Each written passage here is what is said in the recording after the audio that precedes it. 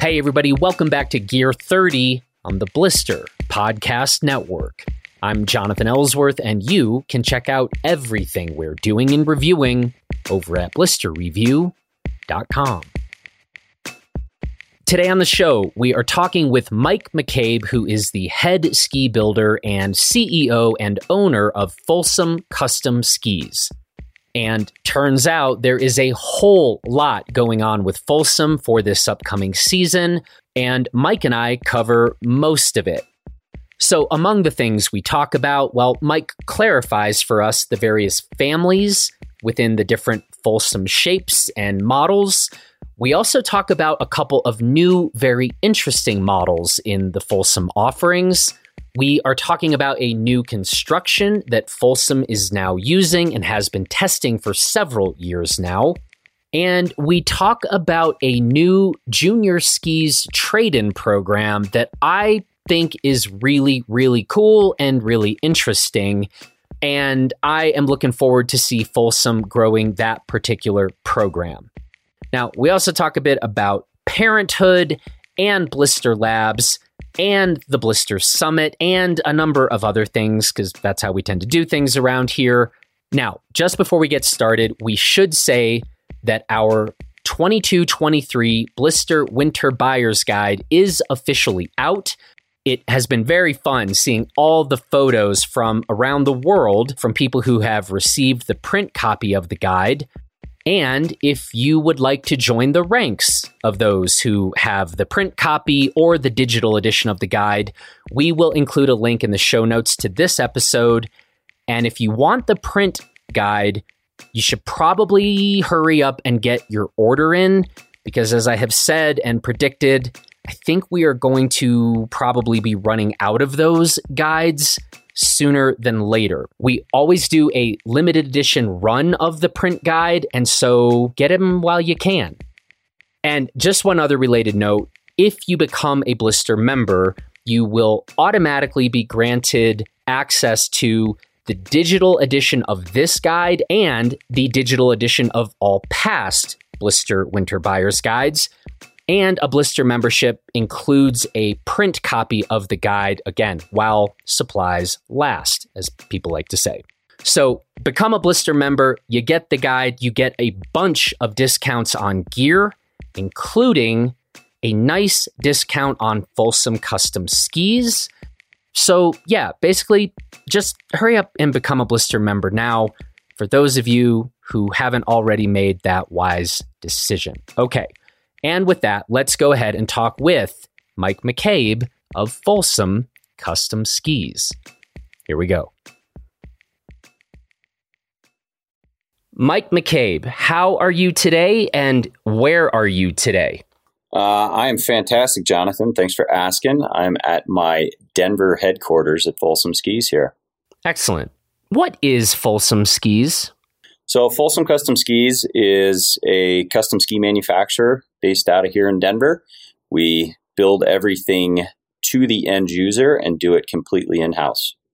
Wow, that was really succinct. It's funny. It's funny you mentioned succinct, because when I did the panel for the summit last year, I remembered you told me to get a little more succinct with one of my answers, and I kind of had to think about that word. Like, I think I know what that means, but I ended up going home and looking it up to make sure I had it. And wow. Since then, I've done a better job at tightening it up, per se. Why I guess I'm so impressed is when still 12 years in at Blister, when people are like, oh, Blister, like, what's that? I will often, if there's someone with me, I will just point to them and have them explain it.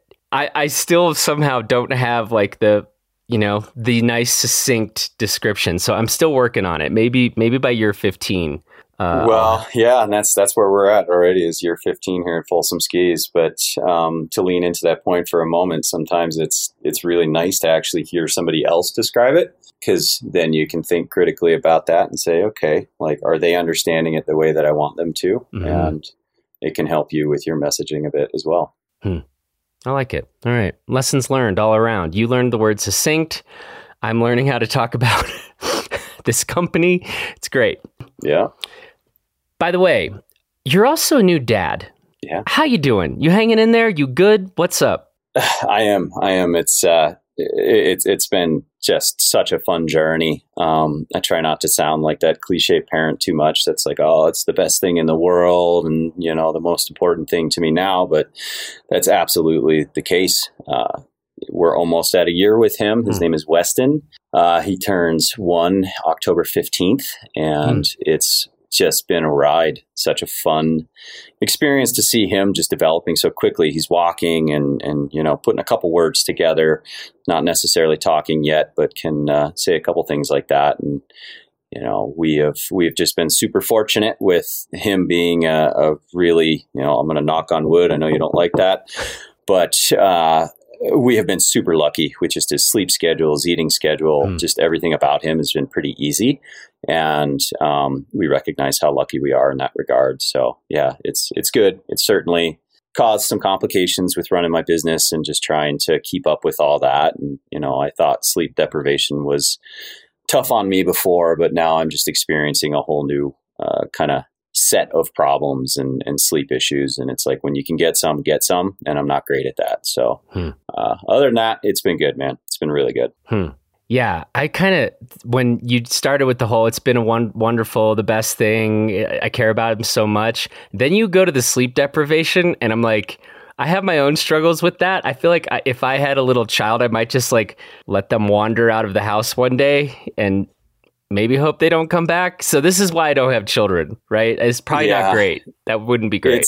It is unique. I mean, you figure out ways to solve it. And honestly, it kind of helps you in your own life, like really identify what's causing your sleep problems, because it keeps bringing things to a bottleneck of where you just have increasingly less time. And when you need to sleep, you need to sleep. And it just, you really become hyper aware of how much that can affect your cognitive function.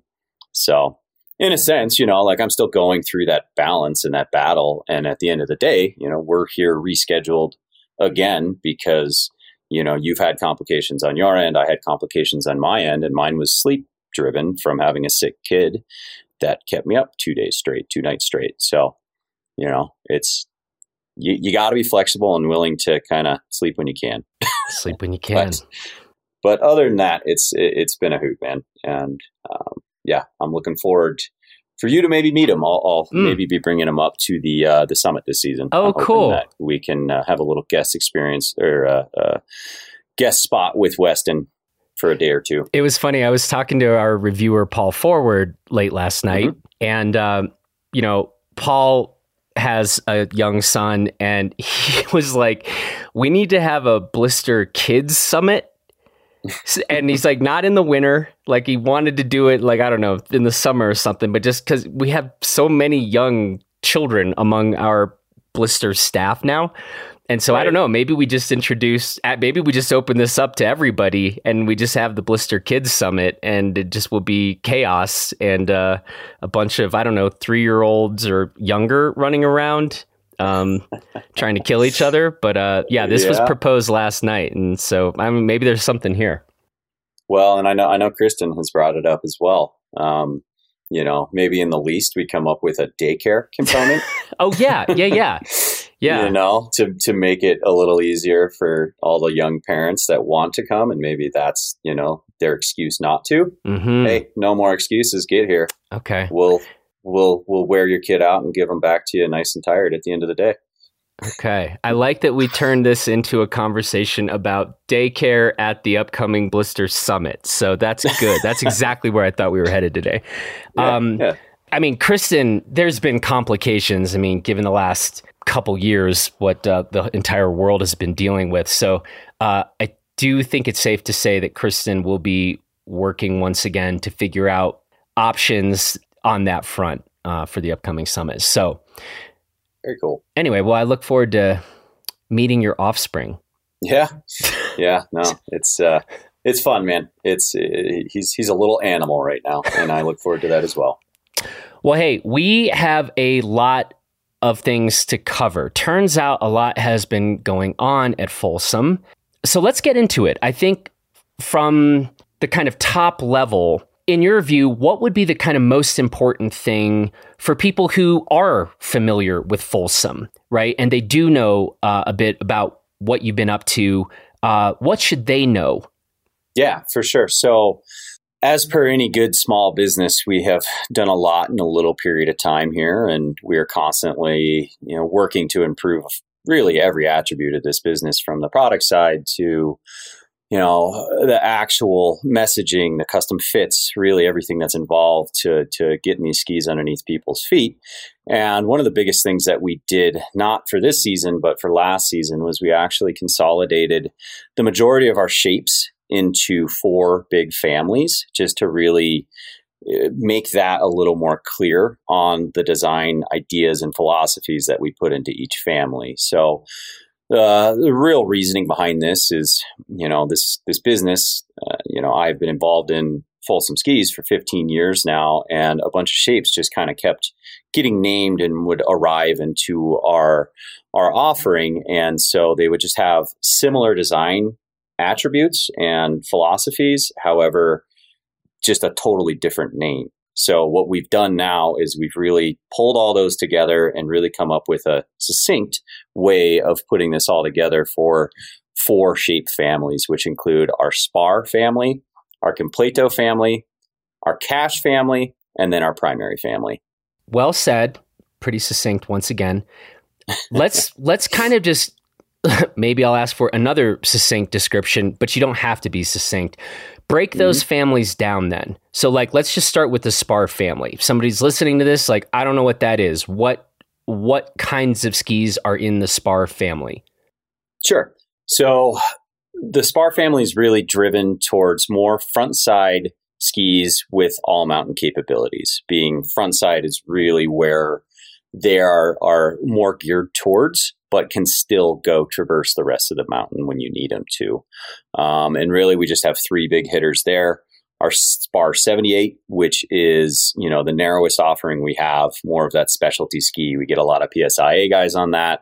Our Spar 88, which has been, by far our most successful ski historically, really ever, for Folsom Skis, that just does everything very well. And lo and behold, it's a very fun frontside carver.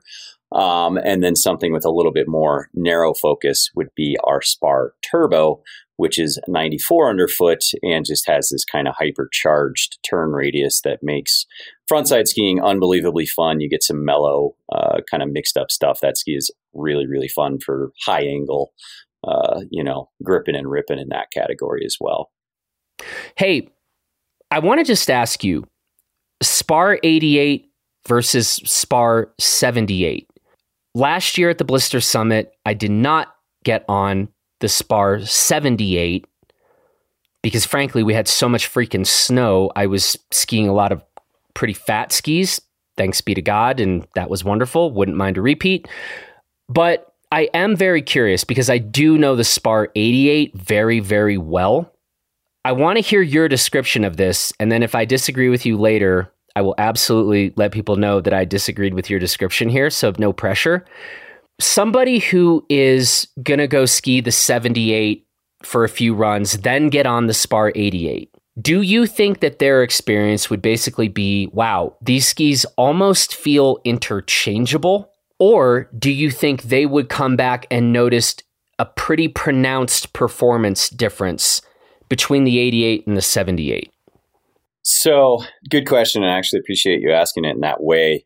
From a design perspective, essentially what I did to the 78 versus the 88 was we took the 88 because it entered the market earlier than the 78. We took those dimensions and really just reduced them by a centimeter across the board. So on paper, it really was just kind of like, this is going to be very in line and really just be a narrower, more precise version of that. But at the end of the day, just from a dimensions perspective, the skis feel drastically different. So from how we're building them, how they're coming together and everything, it's all very similar. We're using the same materials, ingredients, all that, same camber profiles. And at the end of the day, it does yield a much different ski. So where that 78 really lives is something that's a little bit more East Coast driven. People that are skiing Western snowpack more often, we usually nudge into the 88 just because you're going to get more versatility there, unless you are, a PSIA level guy that needs a teaching ski or something along those those fronts, and you can make those, teaching motions a little bit more easily on that tighter, smaller ski. But yeah, it is wild just to take a centimeter directly off the ski, keep everything else in the same, exact design perspective. It really yields a much different product. And so that 78, for me personally, I haven't spent a ton of time on it. Sure, I did in development, but I'm big and also don't love when I can't get a little lazy on a ski, and something that narrow with that much side cut to it doesn't allow any kind of laziness. So with my 6'2", 220 pound frame behind it, I just prefer the 88 most of the time. But we sell a ton of those 78s for East Coast daily drivers. And again, a lot of teaching skis and people that really just need a very specialized product. Well, I definitely hope we have a shit ton of snow at the upcoming summit. Actually, I just need to get on that 78 like early season. Let me put it that way. This does not need to be an either or, because I'm going to continue to pray for a lot of snow at our next summit like last year. But that'd be fun to get on and check it out. I mean, we're massive fans of that Spar 88. And by the way, when you were talking, I mean, it's like every single brand, when they're marketing like a sub 90 millimeter wide ski, they're like, rips on the groomers, Great All Mountain. And then we're just like, no, it's not. It's like, right. Pick one. And that's why we've been such fans of the Spar 88 is that, we've told this story a lot, over the years, but that one hits a balance point where, it just still is currently the 80 something millimeter wide ski that I actually would go take anywhere on Crested Buttes Mountain. And I don't really currently have a second ski that I would say that about. It's impressive. And that was the design goal. We needed that solution, and I felt like there was a pretty big hole in the market. So probably one of the many reasons why we've had such success with that 88. It checks a lot of boxes, man. What class are we going to next? So really the next three families are very similar, but just have high level different purposes. So really our Completo, Cache, and Primary family are all mountain skis that pivot into having some soft mountain focus as the series grows. So really the most succinct way, that word's going to get really overused in this podcast, but the most succinct way drinking game to describe those, right? Yeah, there you go. Put one back, guys. So the Completo is got taper on both ends. So it's got, those elongated taper in the tip and tail, traditional side cut through the center of the ski, which just lends itself to being a more user-friendly, easier ski to navigate through more stuff. So we kind of bucket that one as, more of our beginner, intermediate. A ton of advanced skiers use that as well, but that's really just got a softer connection to the snow. And then on the other end of that, we've got our Primary family, which is just traditional side cut. So something that's got no real, elongated taper in the tips and tails to kind of loosen up that feel of that ski, which just yields a more traditionally sound ski that requires a little more input. You're going to get a little more output from that ski. And then right in the middle is our Cache. So that Cache line has that taper in the tip and then consistent side cut running all the way through the tail, which kind of gives you the best of both worlds, where you're having, sort of those whiskers out in front of you for the start of that turn, and then a really sturdy, finish of the turn. And so each one of those families has a couple of different widths earmarked on it. So we've got, a Completo that goes 100, 105, 113. We've got a Cache, which we'll hit on here shortly, has got a narrower new offering for this season, which is our Cache 93, our Cache 106, and then our Cache 117. So then the Primary series goes 95, 104, and 110. Yeah. So that's kind of the biggest consolidation of that. And it has created, having these four families, it has created a little bit confusion. But at the end of the day, we did this and are going to stick with this for many years to come, because it will ultimately make more sense and be more relatable to our clients that are either existing or new. Easier to kind of just point them and say, here's what this is for, you had this ski that used to be called this. Well, hey, it's actually called this now. Same ski, different naming system. Mm-hmm. So trying not to confuse things. How is that going? Like, because actually on paper, I do think this sounds pretty coherent. And I wonder if you would accept this or you don't like what I'm about to say. But if I'm like, hey, I've maybe been reading some Folsom reviews on Blister or have some friends on Folsoms. I want to check this out. I'm looking for new skis. I don't totally know what I want. I don't know if I want the easiest shape out there, but I'm not maybe skiing 60, 80, 100 days a year. So I'm a little worried that I might end up on a ski that's too much. Is that when you're like, cool, check out the Cache family? Is that how you actually talk about these things? Because I'm pretty sure you probably do have customers coming in saying something very similar to what I just asked you. Yep. Is that how you'd be like, hi, given what you just said, let me introduce you to our Cache family? Or does it get more complicated to that? Is there a more important question a question or two that you want to ask before you jump to that Cache family? So really the thing that's going to be the big differentiator here is, are you a new client to Folsom or are you somebody that has a lot of history with us? Yeah. And that conversation is very different, as you can imagine, across either of those. So when somebody's coming to us for the very first time and, really just looking at our website, looking at our different marketing messaging, reading your reviews, all that good stuff, the family thing is that much more understandable because it's just like, okay, boom, like here is the highest level description of what each of those is for. Where it gets complicated, and I have a answer that's about as clear as mud here for you. But when we have somebody coming back and they've had a ton of experience on our skis, whether it be in a primary Cache or a Completo or Spar or something in our reserve category, you'll find that everybody's got little different nuances in what their ski has done for them and what levers we've pulled on that particular ski to create it in the way that we want. So that's where custom is always really tricky, is I can take a Completo and make it super hard and advanced and something that a very, very accomplished advanced skier is going to love. And we've done that a bunch. So that's going against what we define it as. Mm-hmm. And there's a lot of skis like that on the market, a lot of skis like that, not from us that are out in the field.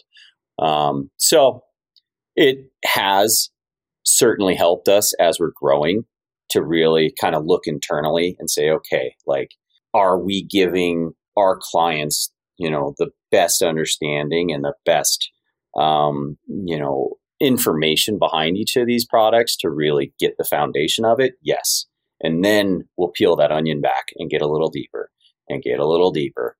So, what we found is we rarely have somebody just buy a pair of skis from us and disappear. They come back. And that's as our CRM keeps getting stronger and all that good stuff, we can continue to hone in on these skier profiles and augment those things in a more clear way.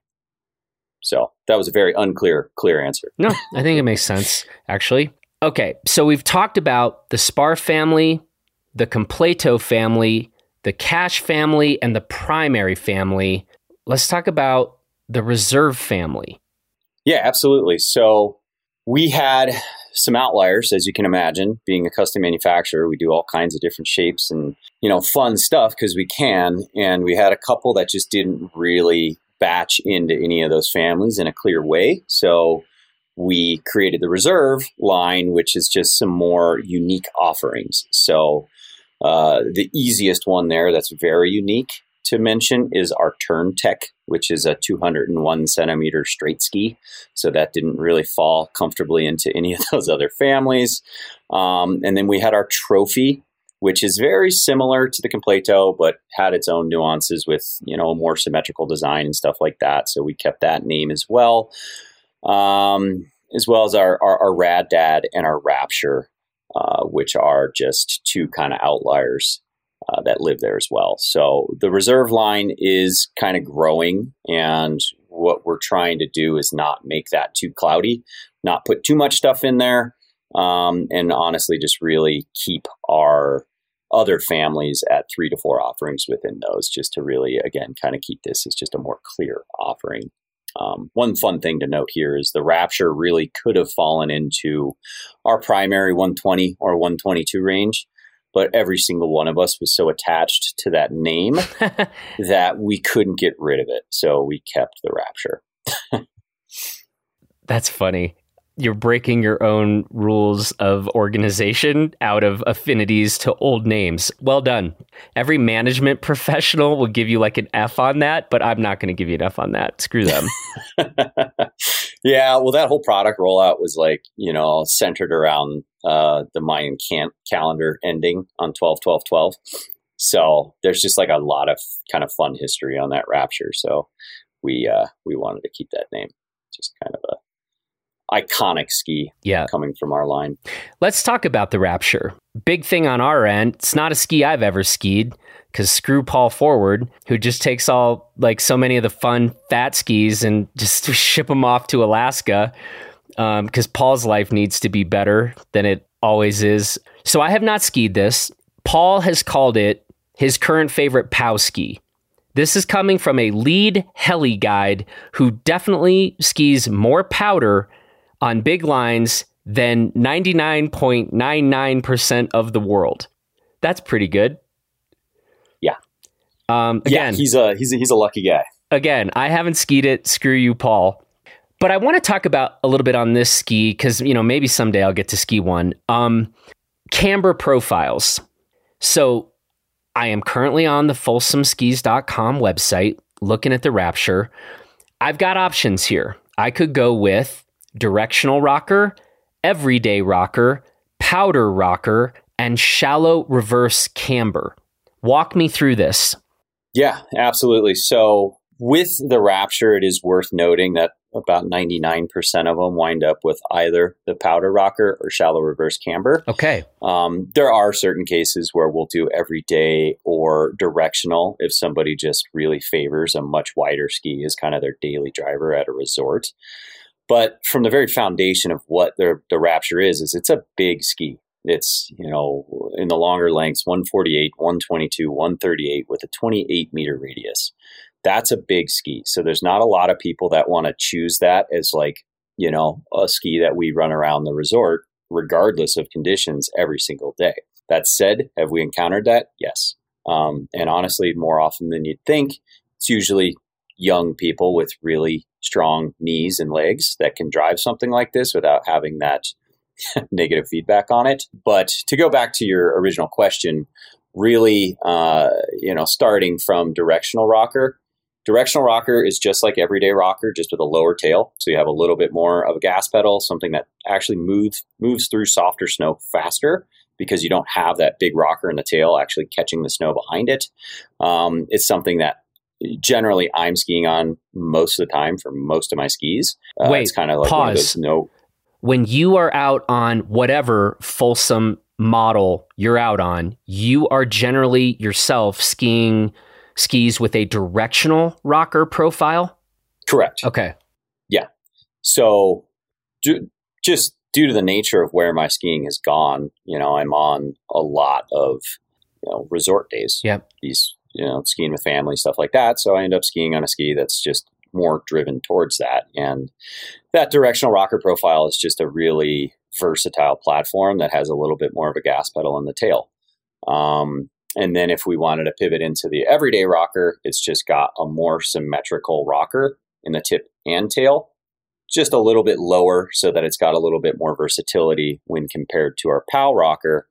And then the POW rocker is just a really more exaggerated rocker in the tip and tail. Again, more symmetric from tip and tail just to really exaggerate those soft snow attributes, but still maintaining positive camber underfoot to maintain, traditional edge grip on more mixed and harder snow.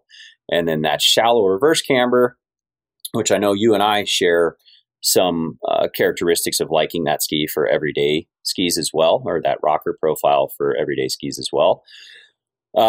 Really, we just kind of use that one a lot more so for just soft snow skis these days. Yep. Just as we've noticed, that one you either love it or hate it when it comes to it, like an all mountain variable, mixed conditions. Yep. Yeah. Yep. And it's just one of those things where like if somebody doesn't have experience on that rocker profile and they're like, hey, I'm interested in this, but I've never tried it before, we really approach that conversation carefully because we have noticed it's like 50-50, like I just said. Like some people get on it and just vibe with it right away, and other people are just like, I don't get it. Yep. What is I'm asking for a general answer here. So what is the mount point-ish on the Rapture? So on the longer length of the Rapture, it's, and the longer length kind of is like a 188 and up to a 195. That one is usually around -8. Okay. And then on the shorter one, it's usually around -6, 6.5. Yeah. Okay. I like it. Yeah. And that does change a lot depending on the camber profile. I just realized basically I'm just shopping for skis right now. Like I did talk to Paul last night. We're once again, like I'm trying to get out to Alaska, hopefully this season. And I'm mad at him because I haven't skied the Rapture. And apparently now I'm just going through a consultation with you on what my Rapture would look like. So that's interesting. Sorry, everybody, or you're welcome. I don't know. You're in good hands. Okay. Okay. I'm thinking for a big POW ski, not a resort ski. I actually am liking the sound of this in a -8 mount point. Just something for wide open spaces. It's at any given time when Alaska's really going, in April, we have a lot of Raptures up there. It's like the dream ski for that. 95% of my clientele that go do those trips frequently wind up on that ski up there. And it's, again, depending on the person, how we're doing it, not a lot of us are really needing a more central mounted ski.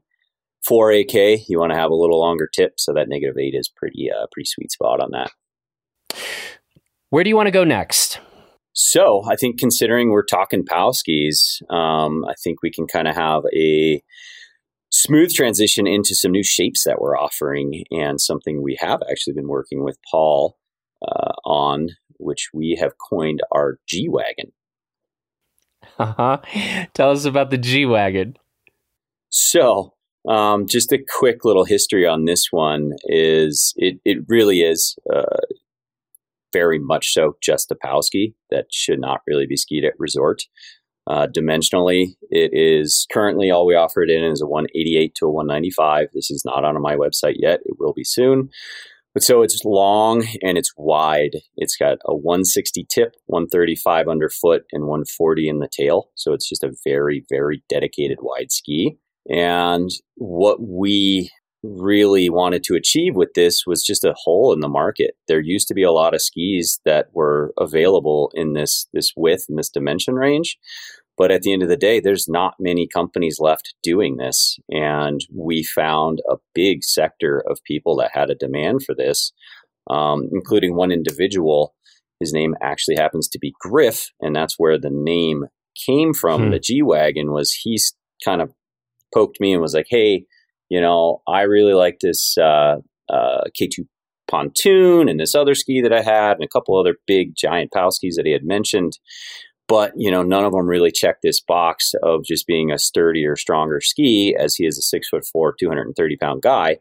And so I started developing this with him really at the very beginning of last season for a whole bunch of heli trips that he had lined up. And so as I was communicating with him and going through the whole design suite to truly do like a one-off custom, I never really intended to bring this to market.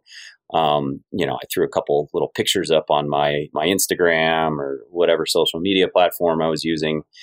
And I actually had Paul Forward hit me and he was like, whoa, somebody's building a wide ski. Like, what's this all about? And I was like, oh, I guess I didn't really think about it like that. Like I was just building this for, this client that had the demand. And then like after Paul, there was a couple other people that hit me up and then a couple more, and everybody started to have this like, oh, wow, Folsom's making, this really wide ski. We're really, really intrigued about it.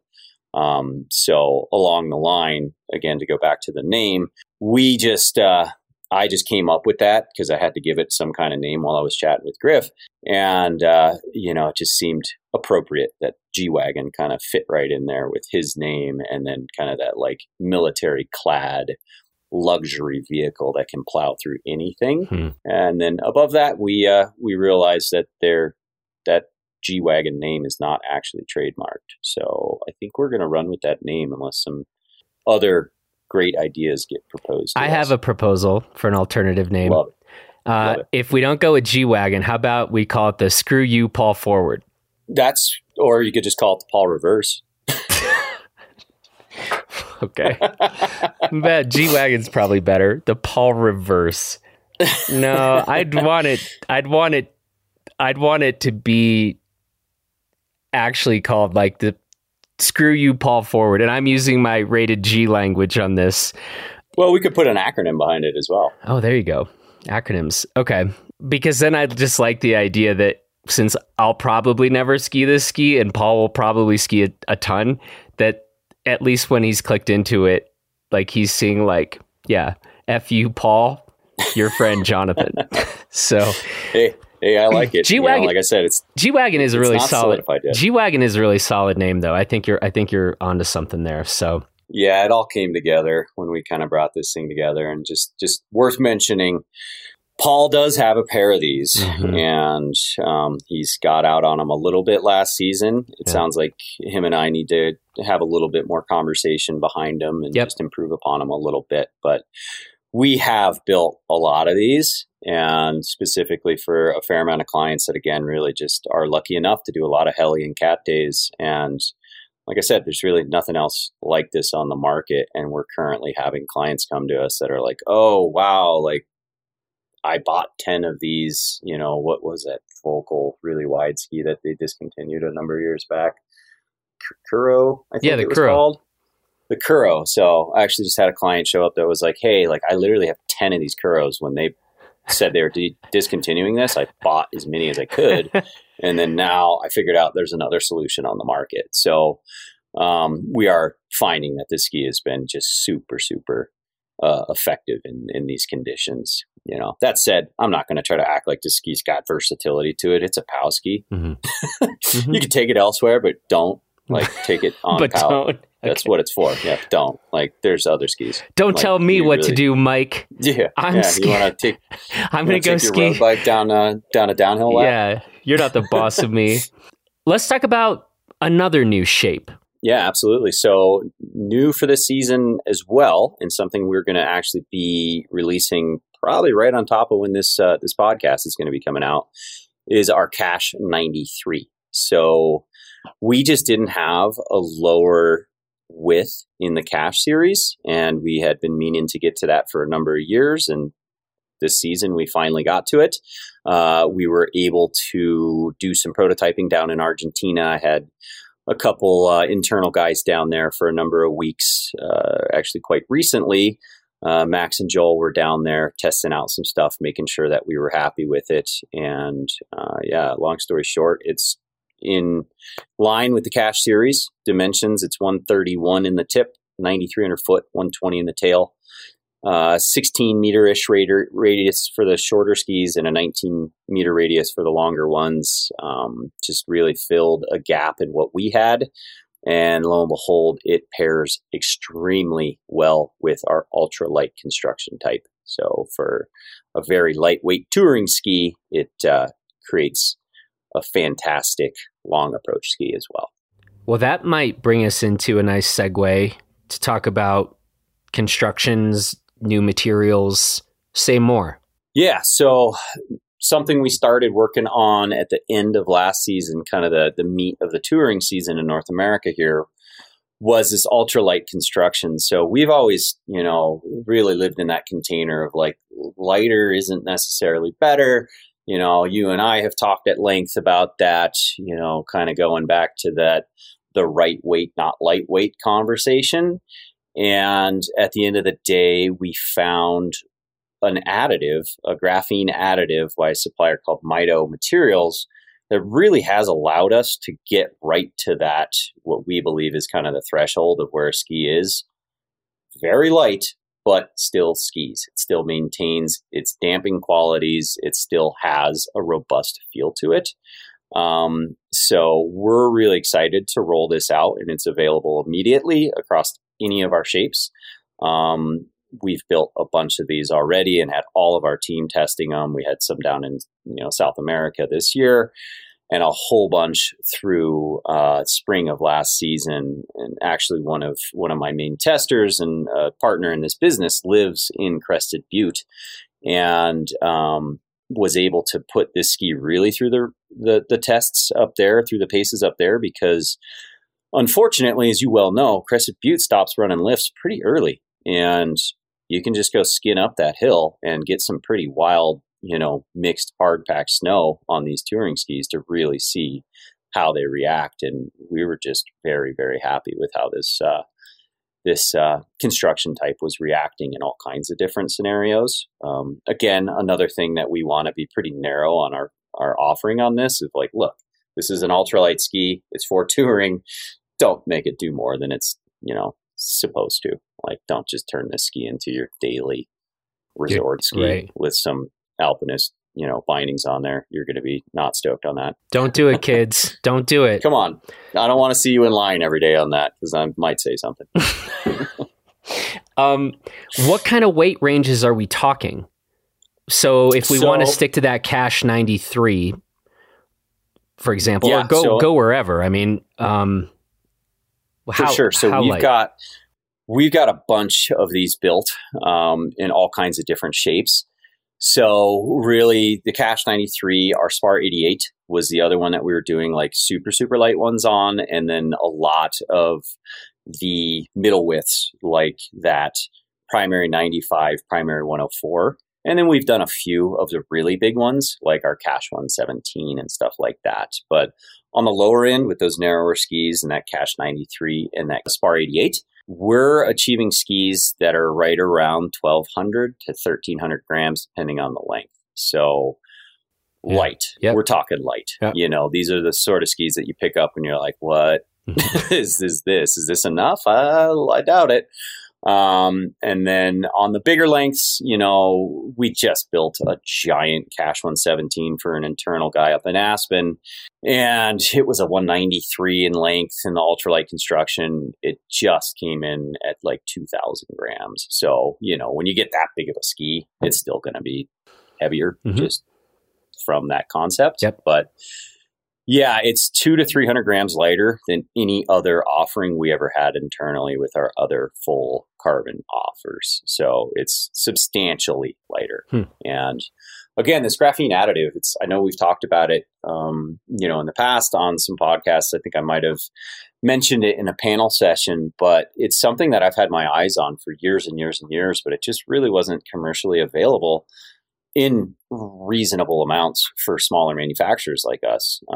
So that happened via a group called Mito. They have brought it to us in a way that's really easy to just introduce it right into our system. We're actually working with them to get it directly integrated into our resin system, which is sweet, so that we can just kind of get this product, have it, and really have no alteration in the way that we bring it into how we're manufacturing skis. And at the end of the day, what this material does is it really kind of fills the voids of the composite with a more similar molecular structure to the composite itself. So if you think about like a fiberglass or carbon fiber and it's woven together, you can see light through those weaves. If you hold that fabric up to the light, there's light through those weaves. And generally what's filling that void in those blank sections is just resin. Resin's not really structural. Do you get some structure? Yes. But all its real point is to glue everything together. So now what this graphene does is it is an additive that drops directly into the resin and fills that blank space with a more usable structure. And it makes a difference. It makes a big difference. So we tested this stuff so thoroughly. Really, something I take a lot of pride on with this company is we don't just have like, here's a new buzzword or a new material that we think is cool. Like, we're not going to introduce it unless it's relevant, straight up. And I'm not afraid to say that. Like, we're not just going to come up with some buzzwordy crap that's just like, here, tie this to the product. This is new for 2022, 23, lean into it. Like, we had 3 years of developing this and making sure that it worked well and was worth this conversation we're having now. And it sure is. So yeah, we're really excited about, just rolling this out and having something that's more in that sector, because we weren't competitive there before. When it got to those, 12, 13, 1400 gram skis, we were like, yeah, stiff arm. Yeah. Like, we don't want to do this. And now we feel confident there. So it's pretty exciting for us. By the way, thinking about your typical sort of preseason and maybe where you are now, would you typically have like most of your orders in for the year, say, let's call it by October 1st? Is it just now typically about to start really ramping up in terms of incoming orders? What does that look like in a given year for Folsom Custom? So we're, believe it or not, always incoming, almost always. So it's more like, it's not like, here comes our super heavy time of the year. It's more consistent than all that. We do have those too. So we get a big jump right about now, right about as, you get just the first nip in the air, starts snowing a little bit. So, late September, early October is when we really see a bit of a spike. And just demand goes up there, and then it stays really consistent, spikes again right before the holidays, last minute gifts, sort of things like that. So that really peaks. And then it will just stay consistent all the way through March. And then we get a little bump in touring stuff right there. And then it stays consistent. And then we launch our summer sale pricing, and we have another huge spike in June. Stays all the way consistent, gets us kind of back to where we're at now. So we, as a company, really have looked at that curve and dissected it as well as we can to try to levelize it and really just make our workflow a little more, easy to control. But the weather and consumer habits just really are impossible to predict. So, we never know exactly when we're going to see these huge bumps. And it's, that was kind of an involved answer to your question, but really we have constant influx. So we're building all 12 months of the year. Once North American season is running, we usually have a 2-week turnaround time on any new order that's landed. If you'd like to expedite that, no problem. We can do that as quick as 2 or 3 days. But generally that's what North American season looks like. And then come into April, we'll, batch together bigger groups through the summer, build those through the summer in a little bit, easier organization from a production perspective, and then guarantee those to be delivered to clients before the end of October. What else should we talk about? So a couple other big things that we've done here at Folsom in the last year or two is we've been expanding in our Denver facility quite a bit, and actually now have a proper showroom, which is wildly exciting. This is something I mentioned earlier, but I've been, running this business for a very long time. Actually, Folsom's been in business for 15 years now, and we've never really had a proper showroom tied to our manufacturing facility. And so now we do. We built it out, tricked it out with some soft goods, and now actually have a full retail offering within that showroom as well. So we are just building what we called our Signature Series skis, which are available to purchase immediately. And really, it's just, a few of the heavy hitters that we know people are going to want, i.e. that Spar 88. We did a bunch of those. We did some Spar Turbos, some Completos, kind of a sampling from each of the families, just to have that offering for when somebody walks through the door and really needs a ski immediately. So that's a pretty exciting thing for us as well. Yeah. And then what's going on with Aspen? Aspen, we are carrying on again for this season. This will now be the 3rd or 4th season that we're running it. But it will be open for business as per usual. usually right around Thanksgiving. Late November is when we launch it. And it's just going to be kind of the same system that we've had running over the last few years. So we take over the front end of the bike shop right across the street from the Aspen Art Museum, called the Hub of Aspen. And we have our custom fit center there. So Max Tabor runs that whole show up there and can do a full custom fit there, as well as another extension of our Signature Series line. So that's just another arm of our retail line, living in the Aspen facility, soft goods, merch, all that good stuff as well up there. And then we'll run that all the way through mid to late April, kind of snow dependent as well. But yeah, we're really excited to just keep this going. Another fun thing that I don't know if I've ever mentioned that we did up in Aspen is we actually have a huge, like 60-inch TV set up in the Aspen facility, which just has a whole bunch of live cams connected to our manufacturing facility in Denver. So when somebody walks in there, that is just giving a clear broadcast of what's going down in Denver, which is just a kind of a cool way to tie the two places together. Yeah, I was in the Aspen shop this past spring and got to see on that big TV the Denver facility. I believe you were waving at me at one point, if I recall. Yeah. I think we don't have the audio running because it would just be a bunch of terrible sounding machines industrial buzzing back and forth. Yeah. So usually we'll get like a little banter on our GChat channels and be like, "Hey, wave at the camera. We got Jonathan here, or a client or whatever." So we'll stand in front of it and awkwardly say, "Hey, hope they're waving back." So that's Denver. We got the showroom. We just talked about Aspen. What else is going on kind of operationally? So just as we're growing here in the Denver headquarters, we've really put a notable expansion within the manufacturing part of our shop.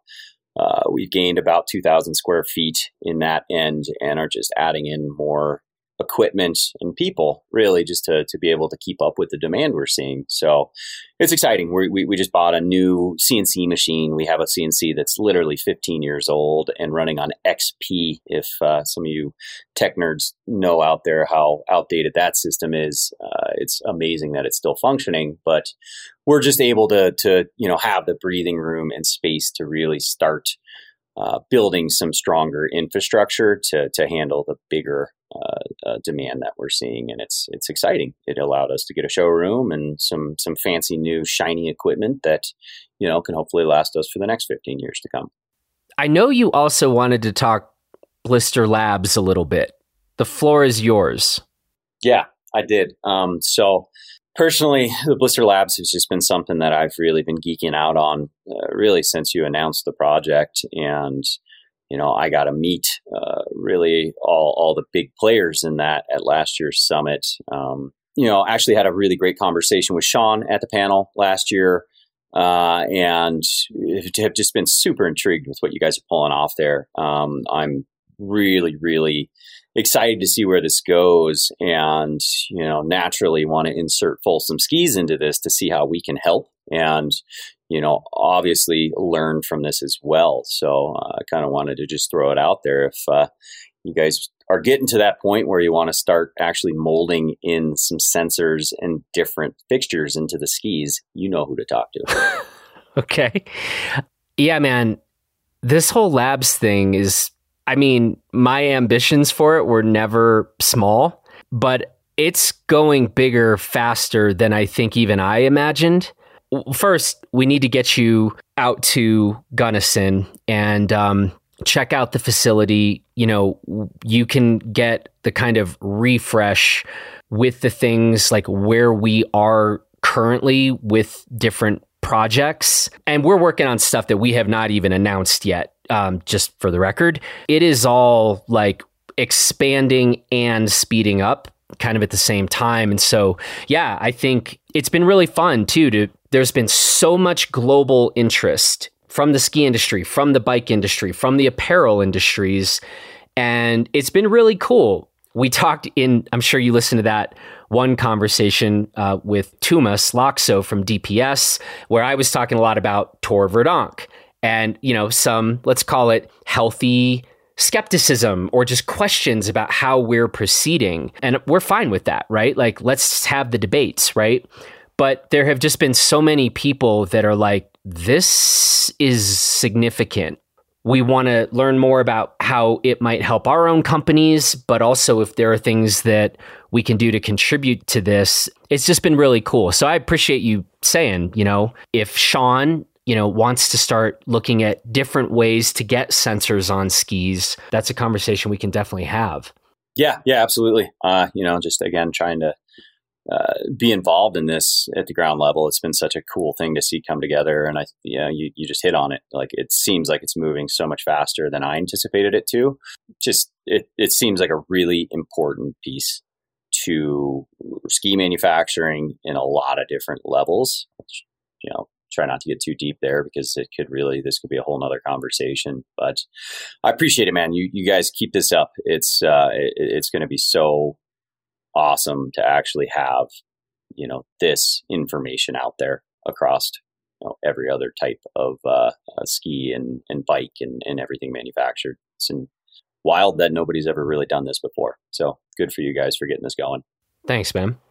It's just cool. I mean, part of the reason, if someone's listening, it's like, well, why get them out there? And part of it is we want to hear too from a number of manufacturers about, hey, if you guys could create this test, this is something that we think would be really meaningful for our operation, or this is something where we feel like we're already dialed on this and y'all don't need to go reinvent the wheel.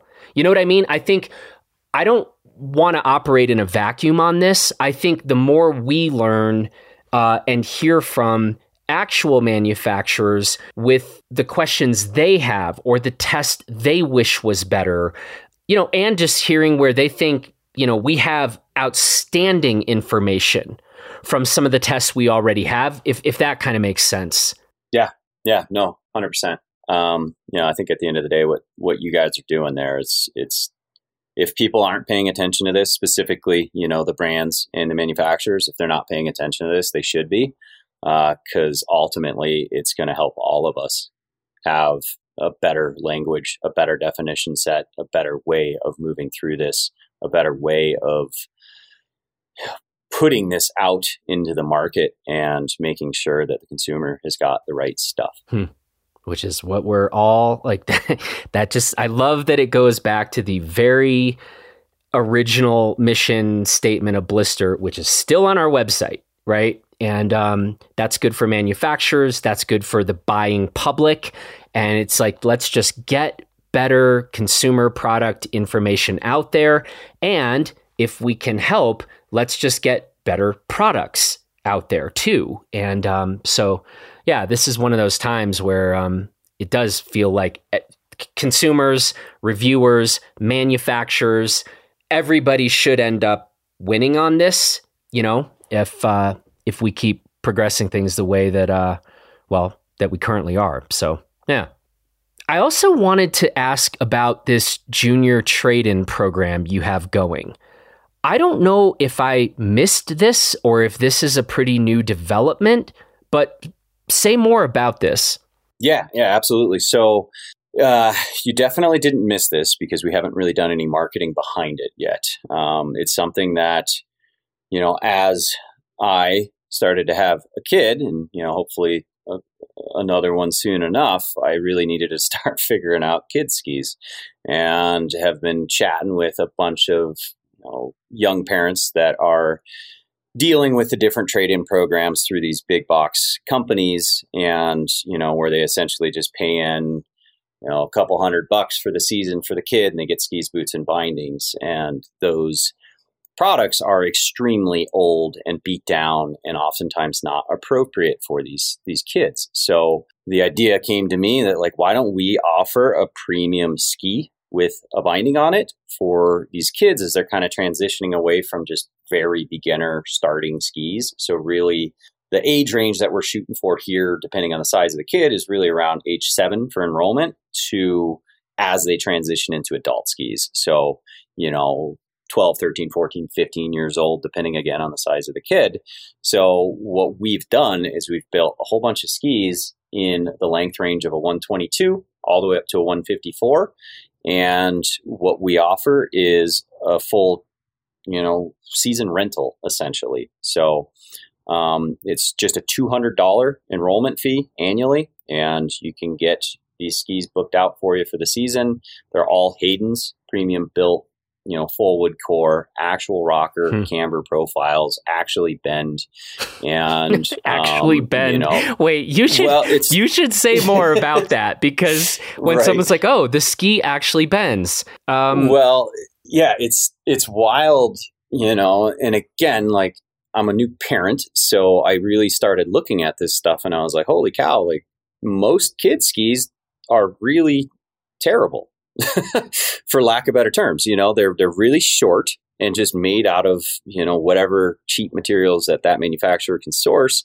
And when you're making an extremely short ski like that, it's hard to maintain a flex profile. And at the end of the day, they're not putting a lot of infrastructure behind these products. So, at the really, really low end for the really tiny skis and the really brand new kids, that's fine. But as the kid actually needs to start to spread his wings and start to figure out skiing in a more robust way, like, for sure, they should have better skis underneath their feet. So we've really built skis that are just like our adult skis in these smaller lengths that actually have proper flex profiles, proper rocker, fun graphics. They don't just look, like some old, reprocessed adult graphic from 15 years ago or whatever. We're actually really trying to, make these kids get really excited about skiing so that, the next generation can be just as excited as we are about this sport. But yeah, so the way this works is you get that ski for the season. If you need to change out length across the season, say, for example, your kid grows, half a foot in a couple months, which happens, you can come switch them out, size up on them, all that good stuff. And overwhelmingly, we launched this last season just internally. We didn't do any marketing behind it. We just had a sample set of kids and parents that we knew. And every single one of them came through here with like, holy cow, it made such a difference in my kids skiing. So we're growing the program year over year. Currently, we have about 40 skis available. About 50% of that is already accounted for. One important thing to note here is we really only want to focus on local families. So I'm sorry for people that don't live here in Denver or Aspen. It adds a major complication and cost to the program for us to be shipping these across the nation. Yep. However, that will be something that we will consider in years to come. Okay. So a more local program for the, say, greater Denver area? Okay. And Aspen. So we run that in conjunction with Aspen as well. Okay. For the Aspen community and greater Denver community, that's who should be probably actually running to check this out. Talk about the costs again. Yeah, so it's just a flat annual $200. $200?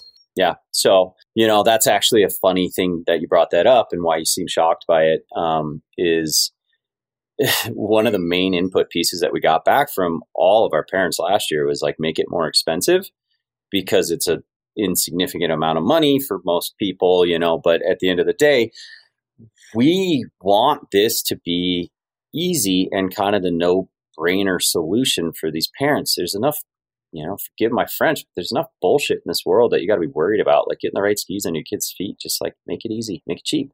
Also, it's a closed loop manufacturing cycle. So this concept is going to grow over years, and kids don't wreck skis nearly as fast as, us heavy guys that are ripping around on rocks all the live long day. So we're going to get many, many seasons out of these skis. And so, from a business perspective, we can justify that. And, right off the bat, it's not going to be like, oh, hey, we're making all this money, and that's not really the goal. So we just want to have this set up, create this cool community, kind of build that amount that we're comfortable with, and we'll probably grow it to about 100 pairs in the next 2 years. Very interesting.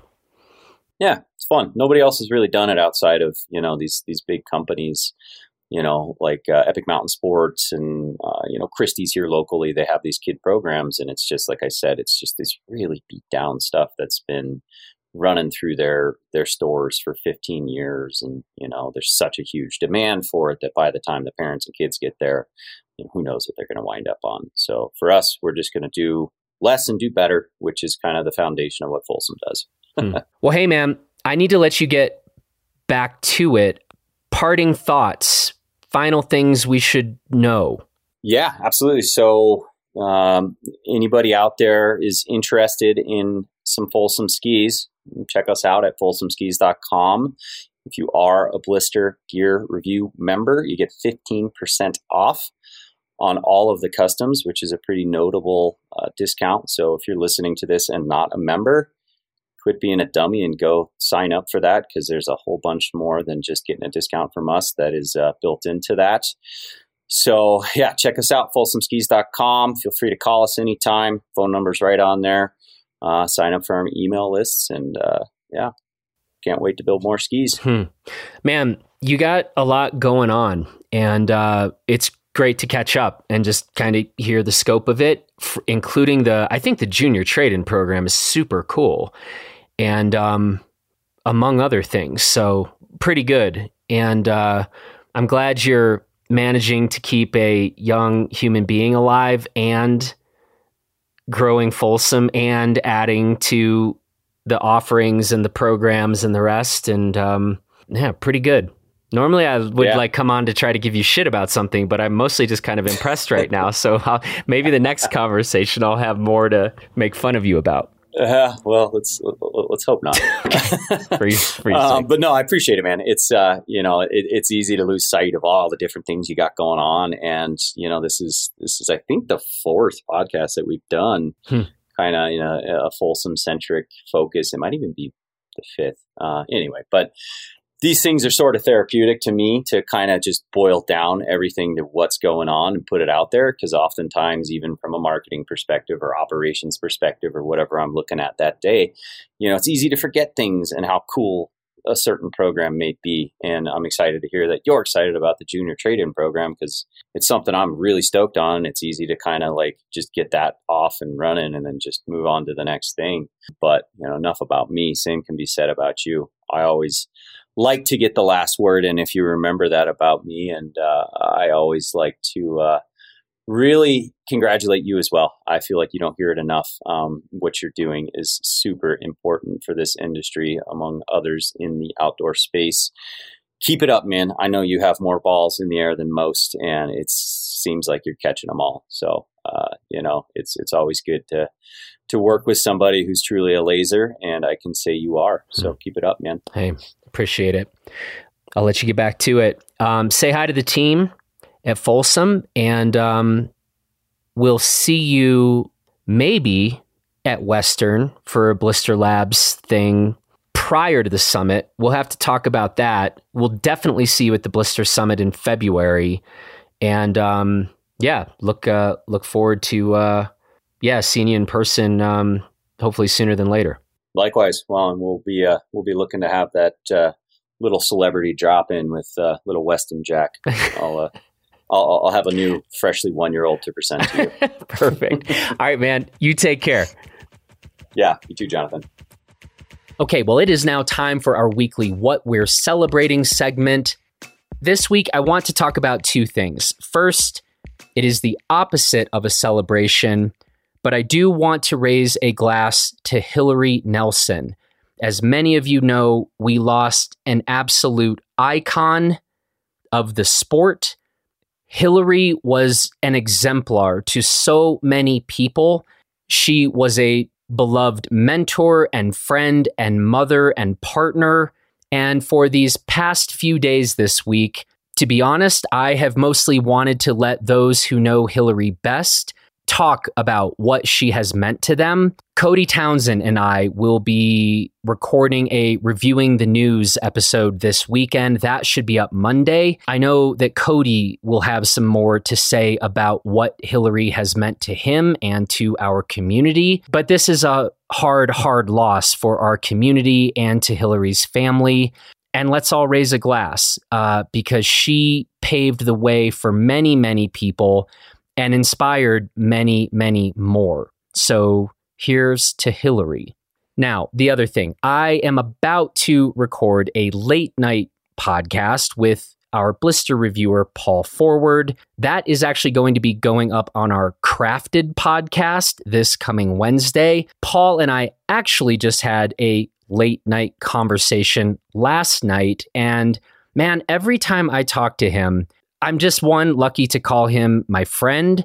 I am lucky to get to work with Paul, but this guy is just thinking on a real high level. And I always love our conversations when they are off the record and when they are on the record. And it was another real good one last night. And we are working on some things. Paul is working on some things that, man, if we can bring some of this around and make it happen, it's going to really make an impact, I think. And so I also want to raise a glass to Paul. And when I start this conversation with him in the next 30 minutes, I'm going to be cracking open a new image fanny pack because I feel like I've earned one this week. That's what I'm going to be doing. So I would encourage you to raise a glass to Hillary and raise a glass to all the people in your life who inspire you and who you feel fortunate to know. And that then brings us to the end of this edition of Gear 30. I want to say thanks to Mike for the great conversation. Thanks to the strikingly handsome Justin Bob for producing this episode. And from the entire team here at Blister, please take good care of yourself and everybody else. And we will talk to you again this coming Monday when Cody and I will once again be reviewing the news over on our Blister podcast. Take care, everybody.